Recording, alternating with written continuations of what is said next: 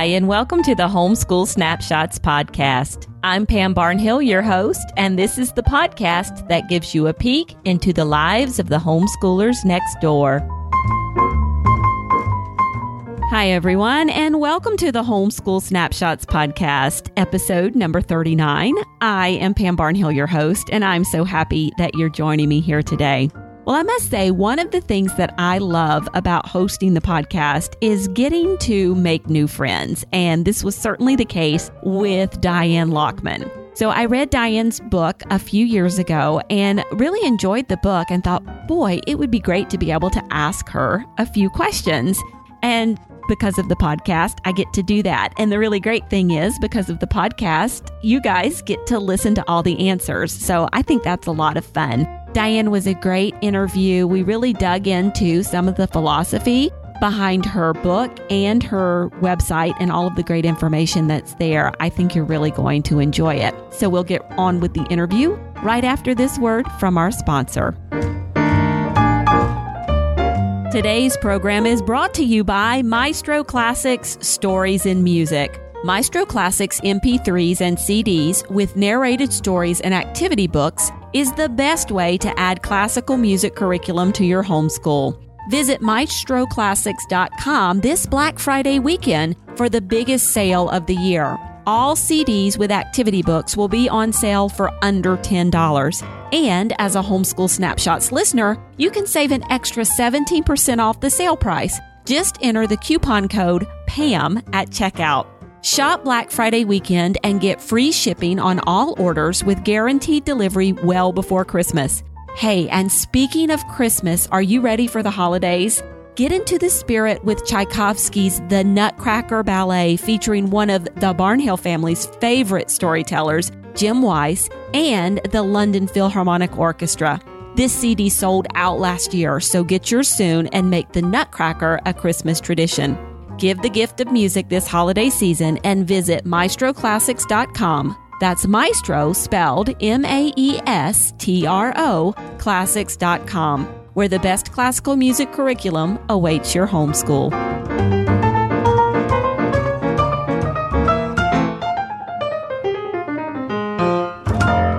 Diane Lockman is a veteran homeschool mom, a classical education coach, and the author of the classical education guide, Trivium Mastery. At her website, The Classical Scholar, Diane offers an abundance of resources, including online courses, planning aids, podcasts, articles, and more. She is a passionate and articulate advocate for teaching our children, quite simply, how to read, write, think, and speak well, thus equipping them to become lifelong learners ready to engage with the world. Diane joins us today to share a bit more about her experiences and philosophy. Diane, welcome to the program. Well, thank you, Pam. I'm so happy to be here with you. Well, I am happy you are here. Could you start by telling me a little bit about your family? Yes, I am a Southerner by birth. I'm from Tennessee originally, so if you hear a little bit of accent there, that's what that is. But my husband and I, we met in church when I was a teenager and he was in college. We've been married 37 years now. We were both quite the yuppies in terms of career and all, so we didn't start having children until 12 years into our marriage. And we actually had a son who was born before my daughter Meredith and my son Connor, and he was born with a genetic fatal condition called trisomy 13. So he passed away as an infant, and that changed everything for us. So I've got a living daughter now, Meredith, who's in London. She's just finished up her master's in political theory at the London School of Economics. And my son Connor is a senior at Indiana University studying accounting and information systems. So it's really the loss of my son that changed how we parented and gives me my why for why I'm so passionate about classical homeschooling and equipping moms to bring their kids to, that educated status of reading, thinking, writing, and speaking.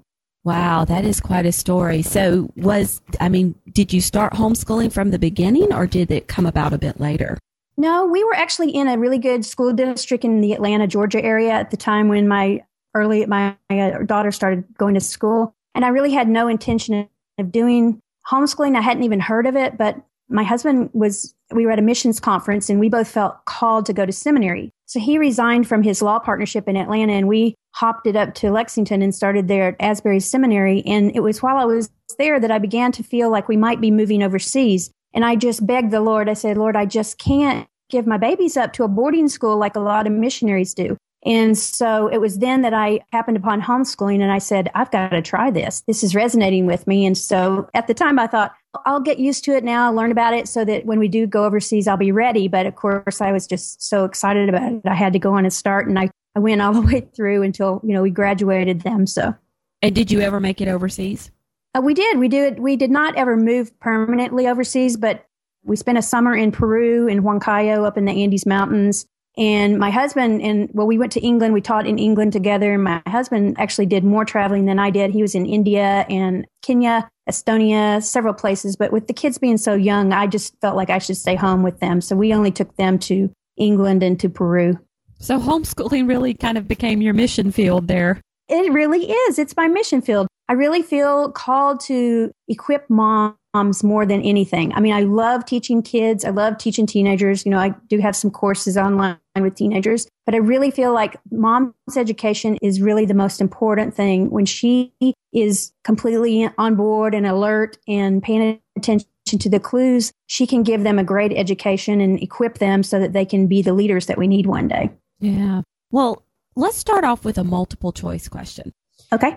Your homeschool day is most like which literary classic? Would it be A, Cheaper by the Dozen, B, Much Ado About Nothing, C, Around the World in 80 Days, or D, Dr. Jekyll and Mr. Hyde? Oh, that's a tough one.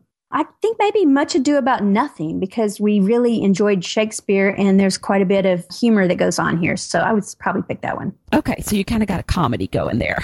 Yeah. Or you did, because you've graduated, everybody. Yes, and I graduated too. Yeah. Well, if it's 2 a.m. and you're lying awake in bed, what's keeping you up? Well, these days it would be probably hot flashes. But back when the kids were still here at home, I probably would be just really concerned about their spiritual condition, making sure that they knew the Lord and that I had done everything that I could to disciple them. And I think for me, that was more important than the actual academics. The academics is, of course, is really important, but my one big prayer for them is that they'll know the Lord and that they'll be faithful and follow him. And, even if they go off on paths where most of us do and wander off a little bit, that they'll come back. And I just probably would have been up praying at 2 a.m. if I was awake. Yeah. And it sounds like even with your focus on that and thinking that the academics are going to take care of themselves, I mean, obviously not completely, but, your focus being on the spiritual side as opposed to the academic side, it still turned out great on the academic side, it sounds like. Yeah, we really had an excellent education here. And my daughter, for instance, she scored a perfect score on the 2 language parts of the SAT exam. And she did very well in math. She didn't do as well in math as my son did, but yeah, we had a great education. They both got merit scholarships, and I attribute a lot of that to the version of classical, my interpretation of classical as a philosophy. And we really did have a customized education that met our family's needs, and that really made all the difference, I think. Wow. And yeah, that's interesting. That's not what was keeping you up at night, but that turned out okay. So that's good. Yeah. Well, let's talk about books, because I know you guys, you're big fans. So favorite family read aloud ever?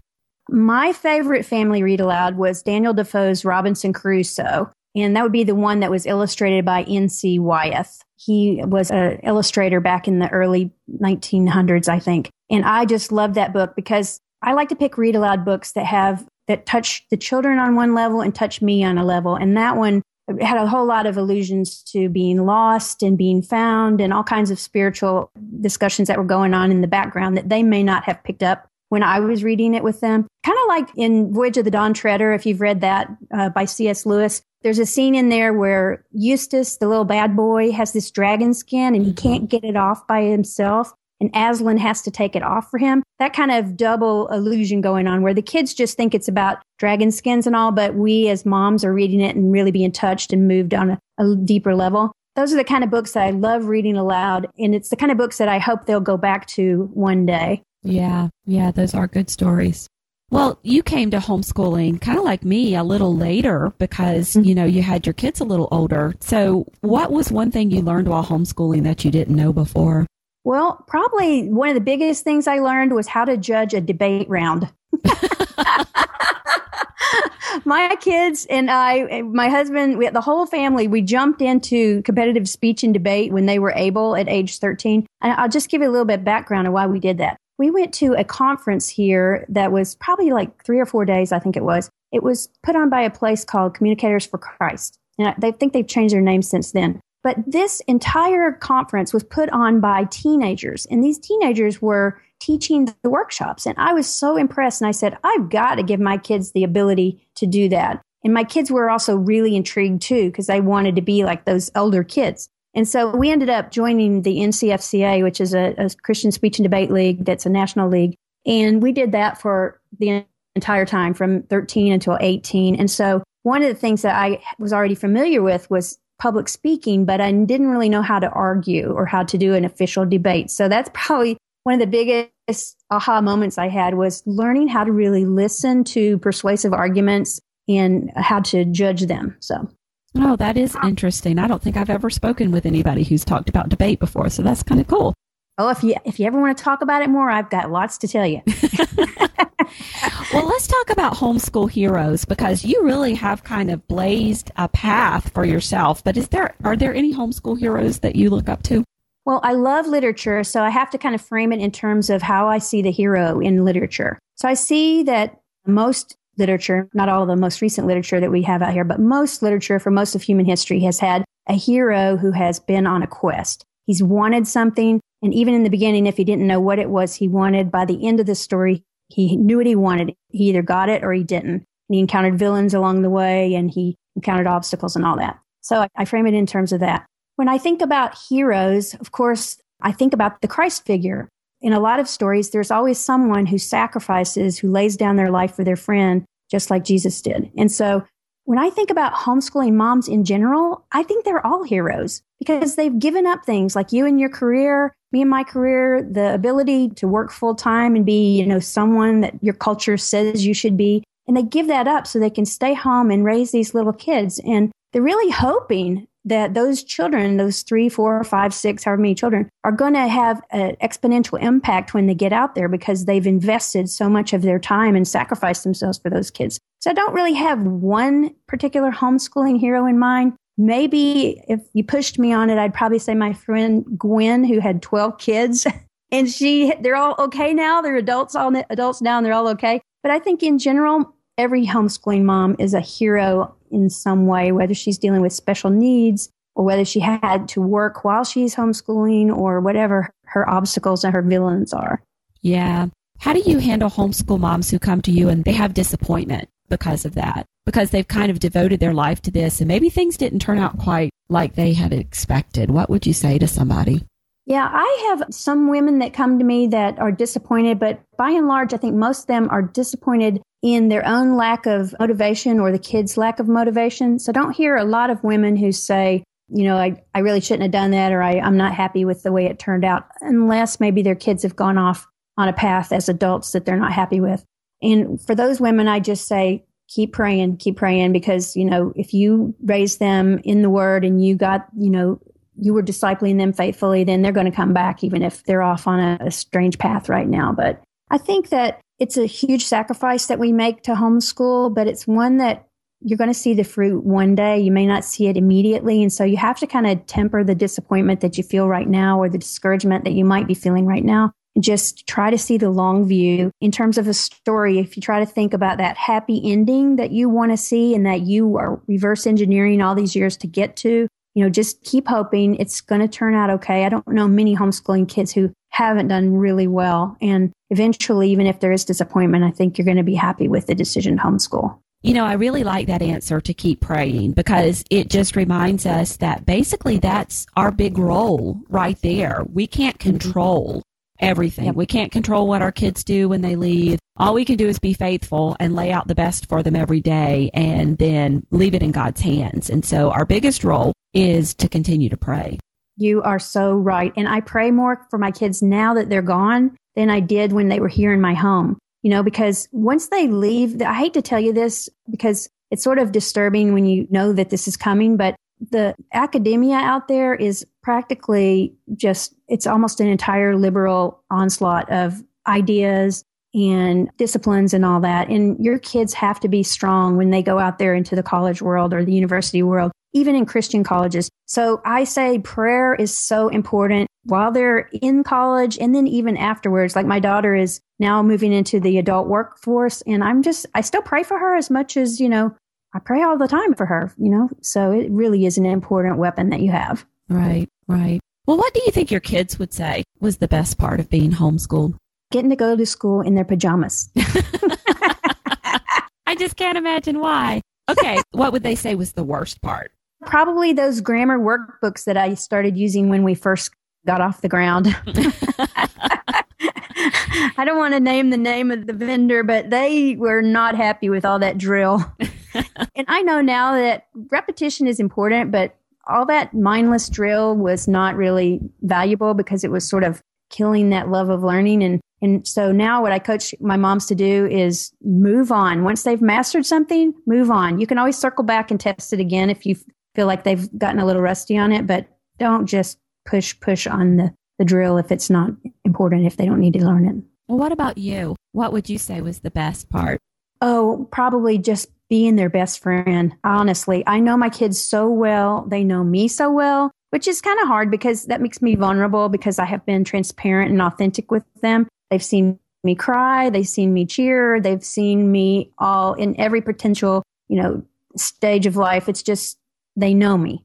And I know them too. And I am so grateful for that, especially in light of the fact that I lost my first son. When I lost him, my whole world was rocked. I just didn't really understand the value of human life until I lost him. And then it was like, wow, every single day is a gift. And I need to make it my best day ever. And so I was just so grateful to have all those years with my two babies and now adults, because we're still great friends. I was just on the phone with my son. I talked to my daughter this morning. I mean, we're just friends. It's great. What would you say was the hardest part? I think the hardest part for me was right around the time my son hit puberty, because he wasn't really performing at the level I felt like he could perform at, especially in the area of math. And I was frustrated because I would try to get him to perform and he was just shutting down on me. He was really having some rebellious streak. And so I was actually at this convention, this homeschooling convention, and I can't even remember the name of the guy that was in his workshop, but he was talking about boys and their dads, and he really convicted me. And I came home from that convention and I said to my husband, look, I need you to just take over with Connor. And it was really hard for me to give him up, but really I did sort of give him over to my husband when he was somewhere around 13. And my husband became involved with grading math homework. And of course, he did it differently than I did. Like instead of circling how many he missed and telling him to go correct them, my husband just said, you missed 3, go find them. Oh. And that changed everything in terms of how he performed. But also they started having a relationship in the morning. They'd go off and have some quiet time together in the morning and just talk about guy stuff. And so while I saw the value of that, I knew that needed to happen, that my son needed to become a man with his dad, and mom stopped, hovering over him all the time. It was also really hard to just sort of let him go like that. But I did, and I see the value now, and he's come back to me. So now, we have a completely different relationship because he's an adult now too. But that was probably the hardest part. But you know what? It was probably the thing that preserved that relationship. Yeah. And a lot of it also goes back to my own history with my family and some of the behaviors that women had with men. And I think that I just knew I needed to not be that dripping faucet, that woman who was nagging all the time and sort of making him shut down. So it was good for us. And I see now that it was the right thing to do. So, yeah, I was reading an article earlier today on Facebook, believe it or not. It was through Roman Roads Media had posted it, and I'll include a link to it in the show notes. But it was exactly about this kind of thing, that moms, especially moms, need to stop hovering over their boys and talking for their boys and things of that nature. And so that has really gotten me to thinking that. And then I also interviewed Cindy Rollins yesterday. Oh, and, boy. 8 boys. And, she largely says a lot of the same stuff. And so this has got me thinking, my oldest boy is 9. So what are the next few years going to look like? And how can I be sure that I'm not that mom? And it sounds like you came up with a really good, you saw the problem that was there and you came up with a good solution for how to deal with it. Yeah, and I'll just give you a little bit of just background on it because it wasn't an original idea. I just was having a problem when I went to this convention and this guy just sort of showed up. But what he was talking about was how in the Old Testament, the circumcision of a boy is done by a man because only a man understands how tender and sensitive all that area is. And so he was sort of equating that to a young man moving into puberty, his sense of maleness and all, and how only a man can really speak to him without him feeling defeated and, put down and all that stuff. So I think there was that whole idea of a man needs to raise a man just like a woman needs to raise a woman. And that was helpful to me. So as you moved forward, you said Dad kind of took over math there for you for a while. Did you seek out any additional opportunities for your son to learn from a male teacher? Yeah, we were really fortunate. We had dual credit opportunities here in town at Indiana University here in Indianapolis. And so I did not want to teach high school sciences here because I didn't have all the lab equipment. And I knew it was really important that they had labs if they were going to get into some really good schools. So we put him down there in, I think he's in 11th grade, in a introductory biology class. And he took, the professor was a male. And then they also had these little tutorial classes that met twice a week. And they had males in there too. So that was probably his other males, besides the dads who were helping coach speech and debate, which he was seeing those guys once a week. Right. Yeah. Definitely got my brain turning about the whole mother-son relationship and how we can expand his educational opportunities going into the future. So, well, let's talk a little bit about your take on classical education, because I actually said earlier on Facebook, I was giving kind of an overview of the podcast season, and I told everybody I was going to be talking to you. And how I described you as, you were the person who said the trivium is not this ages and stages thing, kind of long before it was cool. It's kind of cool now for everybody to say that. But you were saying it a long time ago. Well, not a long time ago, but I can remember, getting your book, 4 or 5 years ago. Yeah, it was a while back. Yeah. So tell me a little bit about your take on classical education. Okay. Well, I've got a more mature look on it now since I've been through it with the kids, and I've also done a lot more research into it. But what happened, the catalyst was I tried to do the 3-stage chronological thing, over 12 years. And being the type A driven person, I was really running into problems like with these grammar workbooks and very frustrated because the kids weren't enjoying it and I wasn't either. And it was like, what's going on? How come this isn't working? So I actually started with a definition of trivium. And when I looked at that word, it's actually tri and vium. It's the two Latin pieces of that word are tri for three, and vium is from the word way. It means the intersection of three ways or three roads. So I thought, well, okay, first of all, an intersection is not the same thing as this chronological progression. It's more like a concurrence that happens. And so then I said, well, I want to find out what an ancient classical education really was like. So I started doing a lot of reading. And you can't find any pedagogy out there, or you couldn't back then, that was written by ancient people that talked about, well, this is how a classical education works, like you would read about Common Core or something like that. But what I did find was I read a lot of biographies. I read a lot of histories of all these ancient people, and especially in Greece and Rome. And I came to this conclusion that there was a master and there was an apprentice. And there probably was more than one apprentice, but a small group of apprentices with a master. Like, for instance, Aristotle apprenticed Alexander the Great. And what they did was they started with an epic. They started with a piece of literature or a living text, if you were looking at Charlotte Mason's way sometimes. And they started with this text that was really important in their culture. And they would just immerse themselves in this text and teach language skills and critical thinking skills and communication skills from this text. And so that's where all the different methods come in, the classical methods of, narration and dictation and recitation and all that stuff. So anyway, that really revolutionized everything for me because I thought, wow, we're talking about skills. They actually defined an educated child for me. I didn't even have to define it. I could see that for 3,000 years, an educated child was one who followed the trivium. They had mastered their language skills, they had mastered their critical thinking skills, and they had mastered their communication skills. And then the way they used to do it in the old days is after that, they would then throw them into the more abstract thoughts, which the Romans called it the quadrivium, which was astronomy and math and all these other subjects. And so for me, I thought, wow, okay, so for K through 8, what we can do is focus on the skills because my kids almost got all the skills mastered, substantially at least, by the time they were ready for high school level work. And then in the high school years, when we have to comply with the state and we have to get ready for the college admissions officers, that's when we'll go deep on the subjects. And so I completely scrapped subjects. Once I came to this understanding, I stopped doing, English grammar as a subject. I started teaching English grammar as a skill. And more often than not, I would teach it through the literature that we were reading.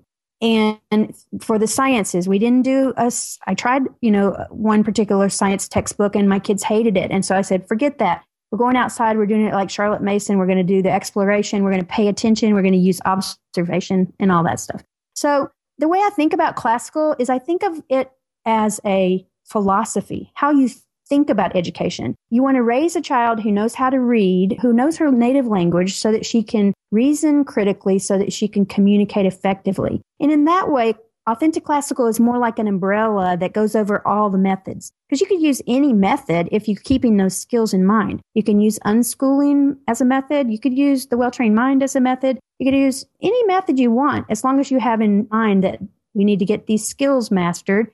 Because when we get these skills mastered, then they're able to learn anything. And so that's really where the freedom of it comes in, is because it allows you to accelerate the education, because your kid is probably going to get things done faster than if they're running through a textbook for a particular subject. And it also really frees you up to make the education relevant to your child. So whatever your child is really interested in, or whatever your family story is, then you can really customize the content, because you're worried about skills, not about knowledge. You're really worried about getting those skills down so that they can then get as much knowledge as they want on their own later.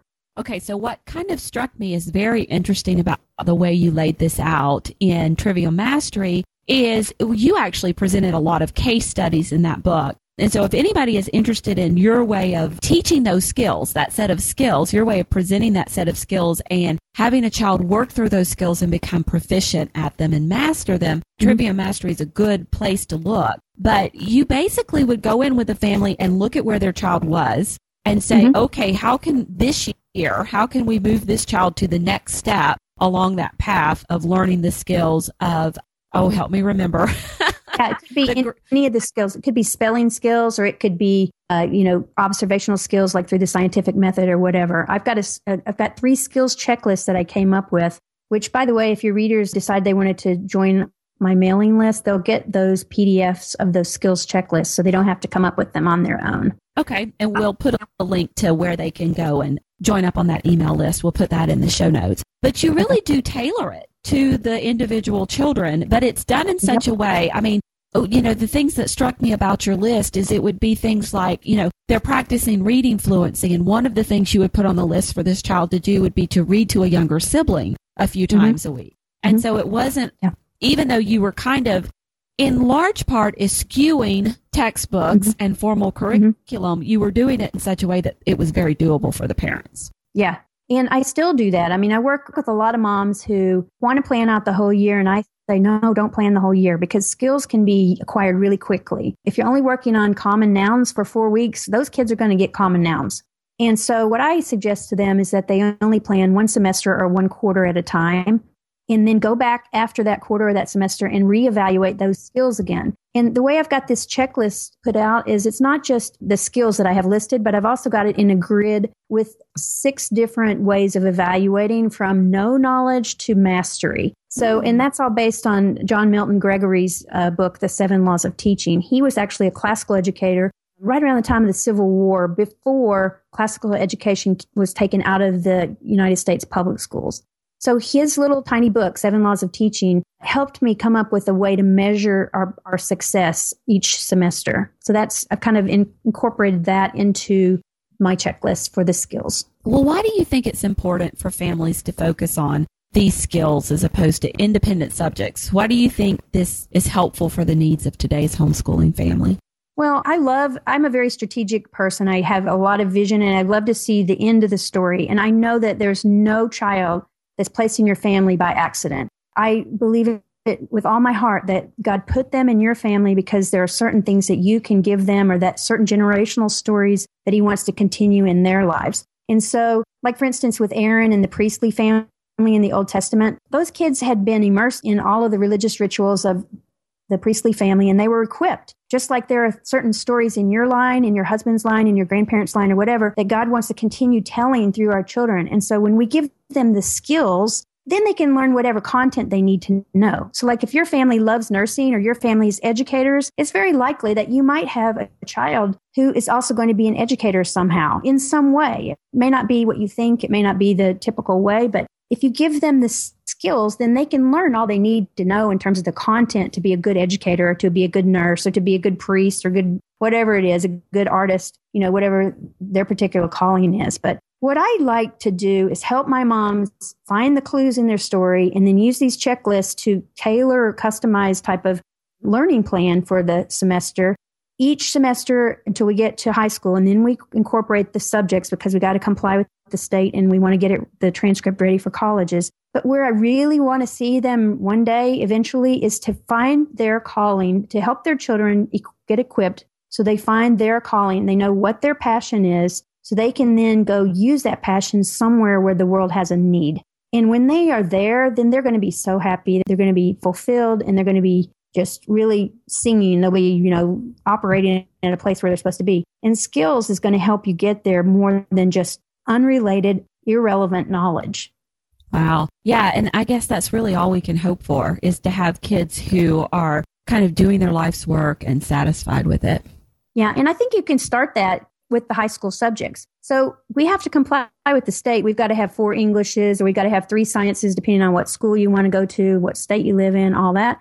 So you have to come up with that. But honestly, the colleges don't care what sciences you do unless you're going to be an engineering and science person. You could do anatomy if you care about the human body. You could do equine, if you love horses or whatever. So you can actually customize the content while teaching subjects in the high school years and start early with helping them find their calling. It's like you're the coach, you're the mentor who's giving them all the opportunities. You see the clues in their life, you see what they really care about, and then you help them find, opportunities to practice those things or to play with those things now, so that when they get ready to go into college or the workforce afterwards, they have a better idea of what they're interested in doing for their life. That's awesome. Well, Diane, thanks so much for being here today. Can you tell everyone where they can find you online? Yeah, and thank you for having me so much. I've enjoyed it. I'm at classicalscholar.com, and if you want to sign up for my blog posts, I would love to have you there. I send a love letter every Sunday that also has the week's teaching blog post. And like I said, my focus is on helping and equipping the moms. So I like to do teaching content for you to help you be a better teacher and a better planner. So that would be there. I'd love to have you come on board. All right. Well, thank you so much. Yeah. And there you have it. Now, if you would like links to any of the books or resources that Diane and I chatted about today, you can find those on the show notes for this podcast.